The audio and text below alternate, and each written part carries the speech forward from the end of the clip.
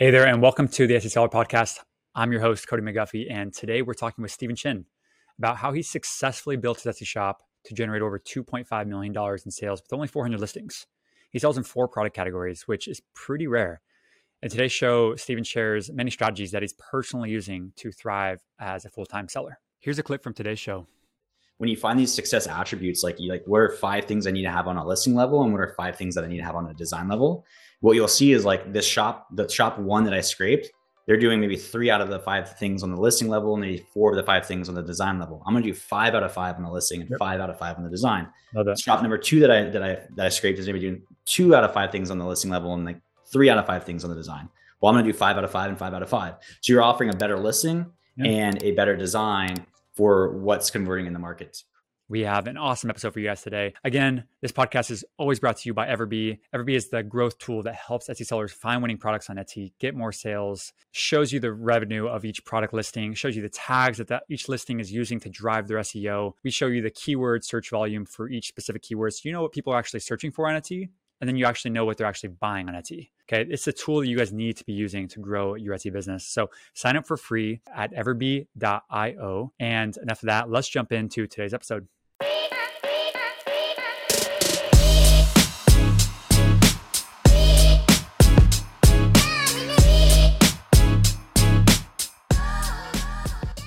Tell me how you got started with Etsy. Like, how did you get here?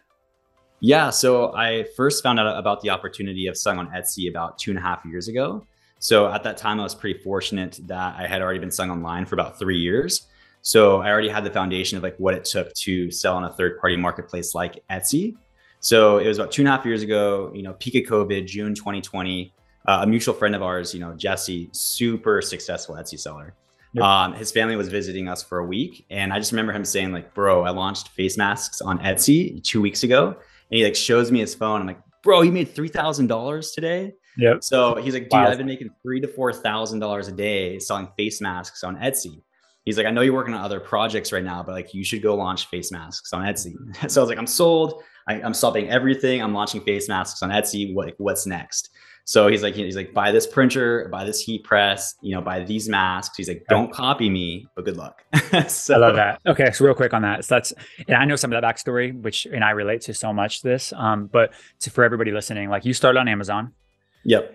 And I started on Amazon too, which is funny. And then we went the Amazon FBA route, Amazon route, and found like decent success. You found decent success there, but like you came across this like opportunity and you're just like, wow, this face mask thing plus this Etsy thing. You already had the fundamentals of e-commerce.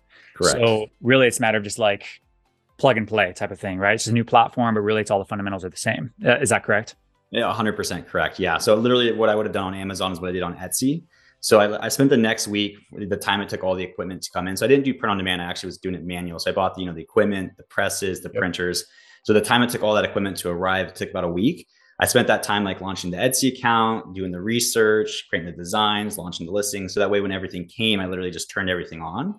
Yep. And so it was like the day 1, I got like 17 sales. Day 2, I got like 30 sales. Day 3, I got like 60 sales, and 120, then 300, and like 500 sales a day by day 5. I love that, man.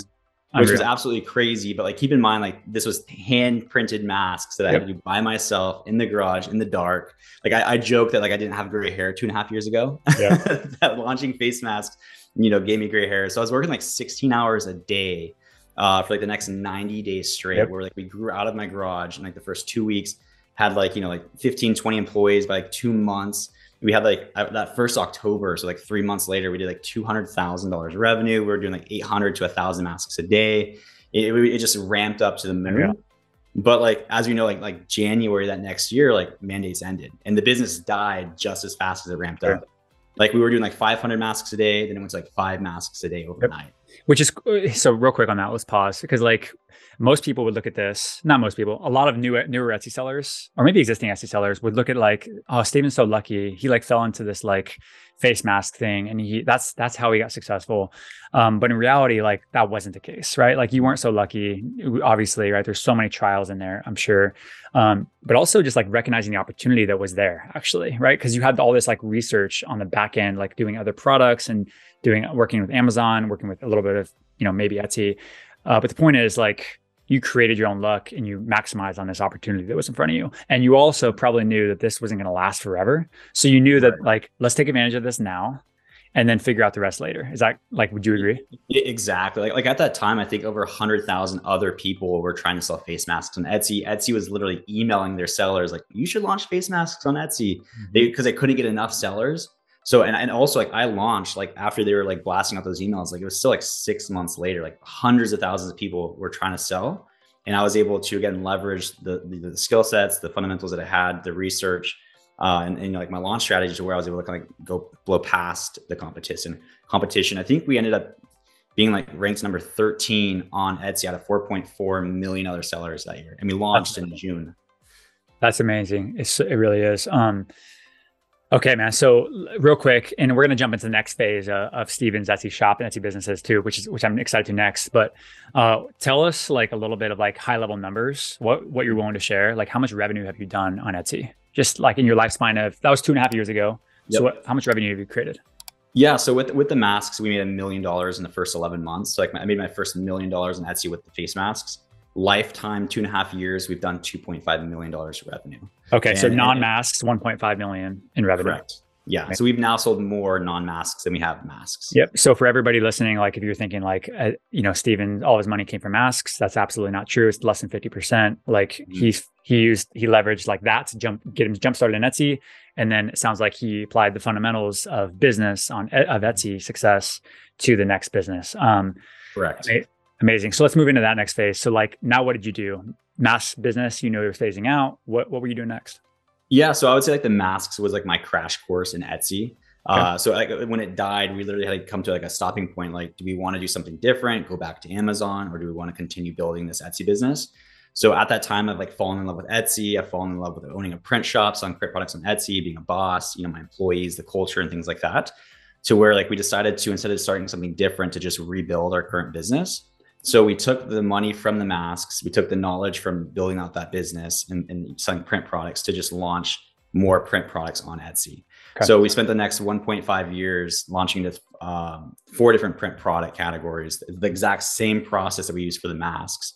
I think total we've sold like 190,000 things so far. Amazing. So there's so much in there that I want to pull out of you. First of all, you have a mask business, you have a bunch of reviews. So I imagine you would probably leverage that same shop and probably just remove all the mask listings and like use the same shop. Is that what you did? Exactly. Yeah. So we leveraged the reviews. So that way, when we launched into the next product category, we launched, I think with like 7,000 reviews, we launched with 7,000 reviews, which kind of gave us like a higher conversion rate and a click-through rate. And then now I think we have like 21,000 reviews. Amazing. Okay, cool. And then how did you, so when you start from zero, basically starting from you're starting from zero again. How did you do it? I know you're a big research guy. I'm a research guy. You're a data guy. I'm a data guy. Yeah. So like we can like nerd out on this stuff all day. And most people actually listening to this is actually kind of nerdy in this way too, because like they're Everbee users most of the time and they understand the power of data. Like how can you like tell them like what did you do? How do you find the next big product for you? Yeah. So like my background before being like an entrepreneur was like engineering. I went to school for like college for 4 years to be an engineer. So like you mentioned, like I love the data, I love the numbers, I love the Excel sheets and things like that. Yeah. So I've failed enough times in trying to launch businesses online that I know that you can't just like do like, you know, a shotgun approach, a wide net approach, or just hope marketing. Like you have to leverage the tools that are provided. You have to leverage the data and make decisions based on data, not based on like, you know, passions or hobbies and things like that. So it starts with, you have to find the right product. So I start with product, then I go to design. So for most people who are probably listening to this, they're probably doing print on demand and they're probably doing print on demand apparel. So if you've already selected that like apparel is the product you're going to do, then I move into like the design. And the way that I do that is I call it mirroring. So like, I don't try to like reinvent the wheel or add something like innovative to the market. If something's already selling, there's reasons why it's selling. And I try to like back into I call them success attributes, like the success attributes that are causing this to sell, both on a listing level and on a design level. So like using a tool like Everbee, for example, you can scrape shops that are selling apparel, that are selling, you know, the kind of designs that you want to sell in the right niches you want to sell. Again, on the same marketplace, they're doing the volume that you want to do. Like maybe they're selling 20 shirts a day. Imagine the power if you could scrape their entire store and you have all of the back-end information on all their listings. like almost like a sneak peek into their business. And imagine if you did that on 10 more stores, you have like 10 shops, you scrape all of their information, you compile all of that data, and you filter it from which one sells the most. So do you see the power in that, right? So it's like, I'm not just launching designs and hoping that it works. I find shops that are selling products I want to sell in the same niches that I want to sell in. I scrape enough information. I filter it based on like which one sells the most. And then what I do is I start to go through that list and I go into their listings. This is what I do is I go into like the one that ranked at the top of the list. I click into the listing and I ask myself, like, why do I think this listing made the top of the list? Like what with this listing is causing it to be the most successful out of maybe 10,000 listings? I love this. Is it like look at the images, look at the title. Does the main image have like an actual model wearing the shirt, or just like the thing laying flat on the ground? Do they have a display price? Are they free shipping? What are their lead times? Like, what do I think on the listing level is causing them to be successful? Then I go over to the design. What's with the design that's causing them to be successful? What niche is it in? What colors are they using? What fonts are they using? What placements are they using?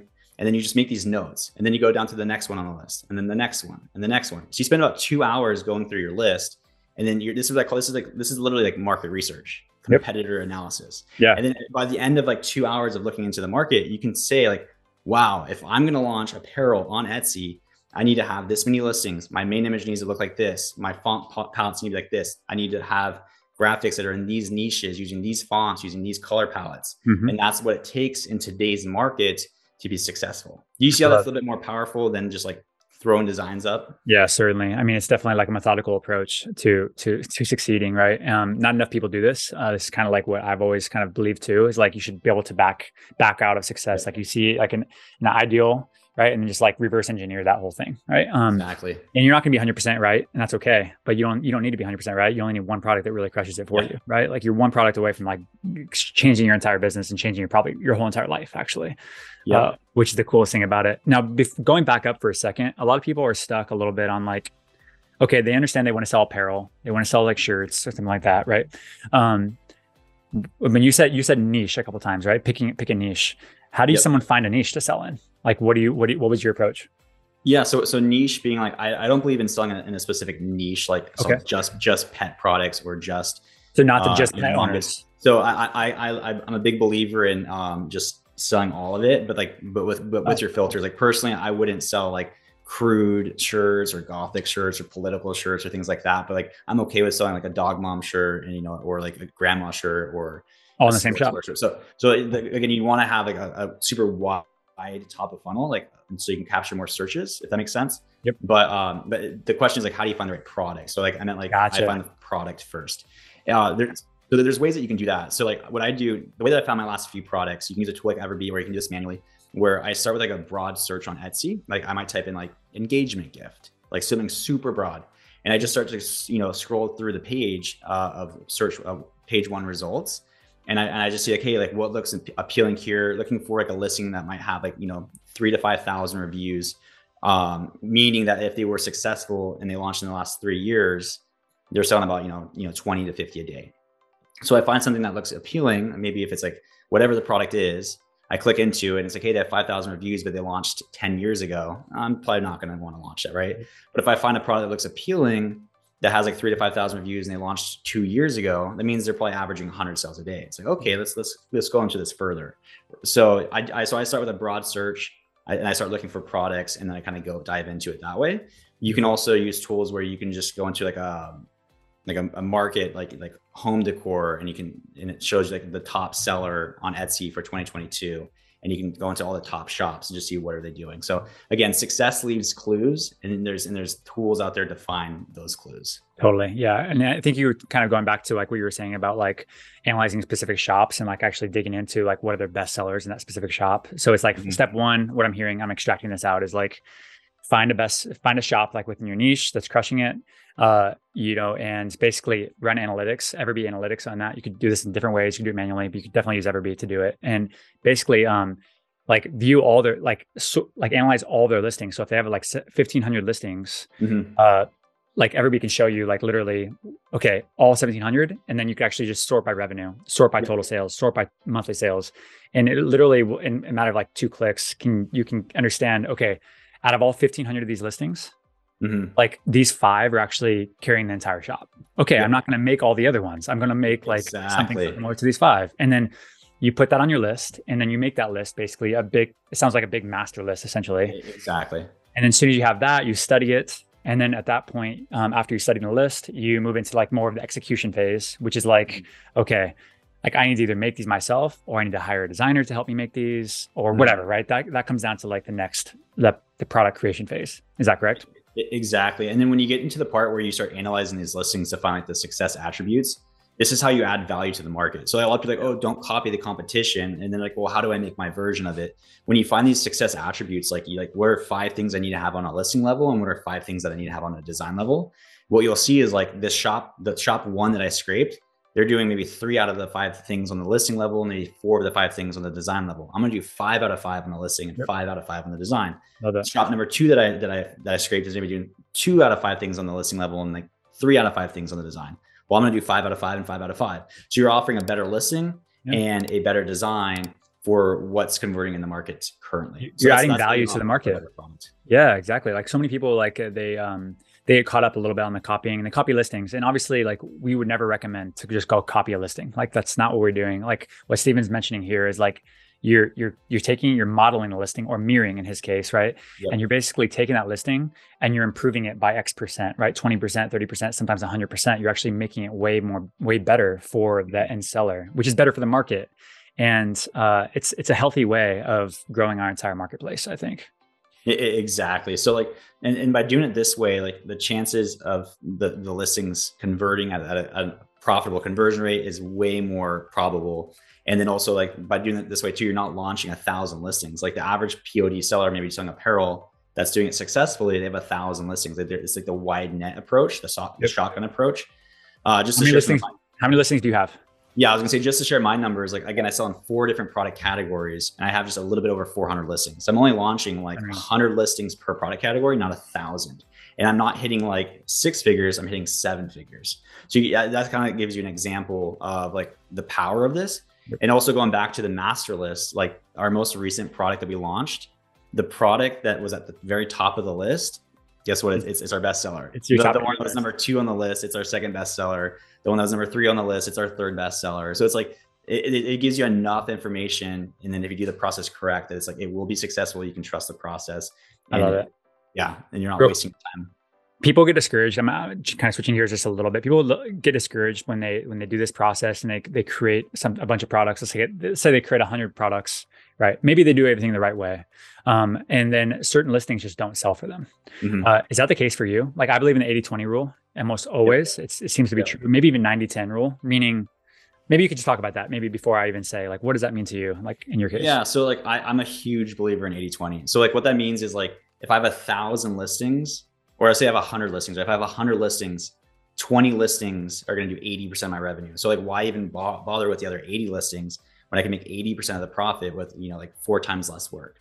So that's kind of why I love this process, is because I'm doing like 1/10 the work. I'm not launching, 1,000 products per category. I'm launching 10, or 100. So a lot of reasons why listings don't get traction, and this kind of goes into my launch strategies. It's a little bit different, but when you launch a product on Etsy, you're not automatically ranked to page 1. So I use a rule of thumb that 80% of sales happen on page 1, and the other 20% of sales happen on page 2 through the rest of the pages, right? Mm-hmm. So if you're not on page 1, you're missing out on 80% of the sales. So the question is like, well, how do I get to page 1? So the biggest variable that Etsy looks at for Etsy or for rank is sales velocity, because a sale is a derivative of everything else being done correctly. Like if you have a good listing, a good conversion rate, good customer service, good quality score, it leads to a sale, right? Mm-hmm. So sales velocity leads to rank. But that begs the question, well, if I'm on page 15, I'm getting no sales velocity, how am I ever gonna get to page 1? It's like the chicken and the egg question. Yep. So a lot of people teach that you don't have to use Etsy ads to make money on Etsy. I completely disagree. Because if you're organic, so let's say this is your organic, this is your paid listing. If your organic is on page 15 getting no sales, how are you ever gonna get ranked to page 1? So you turn on Etsy ads, your Etsy ad is getting paid to be promoted on page 1. You start getting sales through your paid listing, that's generating sales velocity. Now your organic listing goes from page 15 to page 14. You get a few more sales on your paid listing. Now it goes from page 14 to page 10, and then eventually goes to page 1. And so I don't use Etsy ads as a tool to make a profit. I use it as a tool to drive rank. So people who are like, hey, I just got no traction. Like, are you using Etsy ads? Maybe, but are you doing like $1 a day budget or a $5 a day budget? That might be the reason why you can't promote 100 listings with $5 a day. And I want to make one more point on that too, is Etsy ads is not like a cost. It's not a fee. Like $5 a day, that's $150 a month. Most people couldn't afford an extra $150 a month. But Etsy ads are a tool. Like, think of it like an ATM machine. Like, you put $1 in, you get $2 back. Yep. Like, I was looking at my Etsy stats the other day, and I gave Etsy $100,000 in 2022. Like, that's a lot of money. But Etsy gave me $250,000 back. So I gave Etsy $1 and it gave me $2.50 back. So not only was I able to leverage it as a tool to drive rank for my organic listings, but I was also getting a return on it. So I would encourage you to turn on ads at its max budget. And if you're losing a little bit of money, if you can afford it, I think it's okay, because you're driving rank, and like within like 1 to 2 weeks, the organic listing will start getting sales, and that will offset the potential loss on the ads. Or if the ads are negative, that might tell you that, hey, maybe your conversion rate needs to be improved, or your click-through rate needs to be improved. Can we talk about click-through rate? I was actually going to go there next. I'm happy you did. A lot of times people are wondering, what's going on with their ads? Like, why are they not working? Are they working? Like, are they doing good? Are they doing bad? And one of the, like, a lot of things is before they have a sale, obviously you want a positive ROAS, right? And you want ROAS means return on ad spend, but you obviously want sales conversion at the end of the day. But before sales, right, you need to have clicks. What is a solid click-through rate that you're kind of targeting for your listings? Yeah, so I love Etsy ads too, because it gives you data that you can again leverage to make decisions moving forward. So Etsy ads are PPC. Can you hear that? A little bit. It's all good. Okay, sorry. So Etsy ads are PPC, pay per click. So if no one's clicking on your listing, you're not giving Etsy any money. So typically you run into 3 scenarios. 1, it's successful and you're making money and everything's good. Or 2, you might have like, hey, I have a $20 a day budget on Etsy, but like it's only spending, $5. Or 3, it's spending all of your money, but you're making no money. So in scenario 2, where it's like Etsy's not spending enough of your money, like you want it to spend more money, that's a click-through problem, because they're not clicking on your listing. So how can you increase your click-through rate? So there's only a few things that you can show the customer to entice them to click onto your listing, like your main image, your price point, your reviews. So one thing that I do is I try to make my main image as enticing as possible. Okay. Where I call it a digital shelf. Like when somebody searches like, mom shirt, and they see like 100 listings, it's almost like a shelf, like where they see all the different products that they can grab and click onto.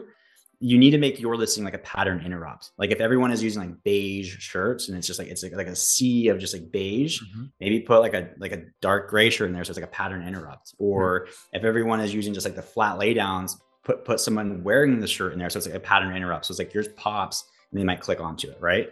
Or you can have a lower display price. So those are a few things that you can do to try to get someone to click onto your listing that allows you to spend more of your Etsy budget. If you run into the scenario where it's spending enough of your budget, but you're just not getting a return, then you're having a conversion rate. Because if you have like a 1% conversion rate, 100 people might click onto your listing, but only 1 buys. So that's really expensive. You're paying for 100 clicks for 1 purchase. If you can get your conversion rate from a 1 to 5, you just made 5 times more money. So out of those same 100 clicks, you got 5 transactions instead of 1. So there's things you can do on the listing level to try to increase your conversion rate. So I would encourage you guys to like look at your Etsy ads and then determine, do I have a click-through problem or a conversion problem? And then like, how can I increase my click-through rate, or how can I increase my conversion rate? I love it. And you just gave basically strategies on how to do that. And to clarify, the click-through rate, usually what I would target personally is like a 2% click-through rate is like kind of where I feel like it's okay. It's reasonable for me in most cases. Now, do you have a number that you use like as a rule of thumb? I don't. So I don't. So like I'm confident that like by doing the process, we're talking about finding the right products and the right designs, that and I do have a process for my main image, my price points, and then like everything that like, even if I had a click-through rate problem, like I've optimized it to the best of my knowledge and the best of my ability, where I don't know what I could fix, to be honest. So and that's fine. And sometimes, that's great. And then like tell everybody like average conversion rates, like in your shop, in your listings, like what are you kind of generally feeling for conversion rates? Yeah. So for me personally, I think my average, if I look at the full like I think I actually looked at this earlier today. For the full last, 2.5 years, my average conversion rate is 6.5%. So for some people, like might be getting are like 3%, 2%. So I'm a little bit above average. But again, because I know what customers are looking at to lead to a conversion. So one thing that I did, and like when I figured this out, like when this clicked for me, like this made things so much easier to have a higher conversion rate. So I actually encourage everyone like listening to this to like go buy something on Etsy. So like go to Etsy and like type in mom shirt, and then you see all the results.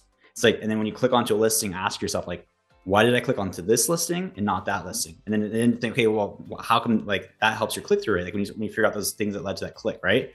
When you're on the actual listing, like when you add it to cart, ask yourself like, why did I add this to cart? Did I read the title? Did I even read the description? Or did I only look at the photos? Most people only look at the photos, the price point, and they add to cart, right? So it's like, if you have really good photos, that might help your conversion rate. And then once you're on the cart, did you bounce or did you check out? So like lead times and shipping rates, and then post purchase, did you leave a review? Yeah. So like if you can like optimize every single step of the buyer's journey, like make that as fluid as possible, remove as much friction as possible, your conversion rate is going to be like as optimized as you can possibly make it. So just knowing the buyer's journey and like what people are actually looking at on your listing will help you know like where you can make improvements. I love it, man. I'm so fascinated because you're more curious, like you're curious about the entire process, right? Like so many times sellers, and I experience it every single day, and I'm trying to discourage it a little bit. They think short term. They think like, I need money today, and like, how do I do it today? And what happens is, and that's fine. It's okay to be like in like you want to hustle and you want to make it work. That's great. But a lot of times it makes you leave out all of the curiosity of like understanding, some of the fundamentals, like why should I buy this? Why did I click on this? Why did I add this one to cart? If you miss out on some of those things, you're missing out on the fundamentals. And basically you're just looking for someone to tell me what to do next. And that's fine to like ask questions, but it's better to actually ask yourself the question of like, how can I improve this? Versus like, hey, Steven, like, tell me what to do. Why don't I have sales? Why don't I have visitors? And it's better to actually look and like actually ask yourself the question and then think about it. Actually just think about it based on like best practices. But that's the point of the conversation, right? Is hopefully someone can hear that and take it. Exactly. There's a huge difference from like memorizing and understanding. Yeah. Like I went to school for engineering. Like it was one thing to like memorize a formula versus like understanding the formula. Like you do way more better when you actually understand the fundamentals and how it works.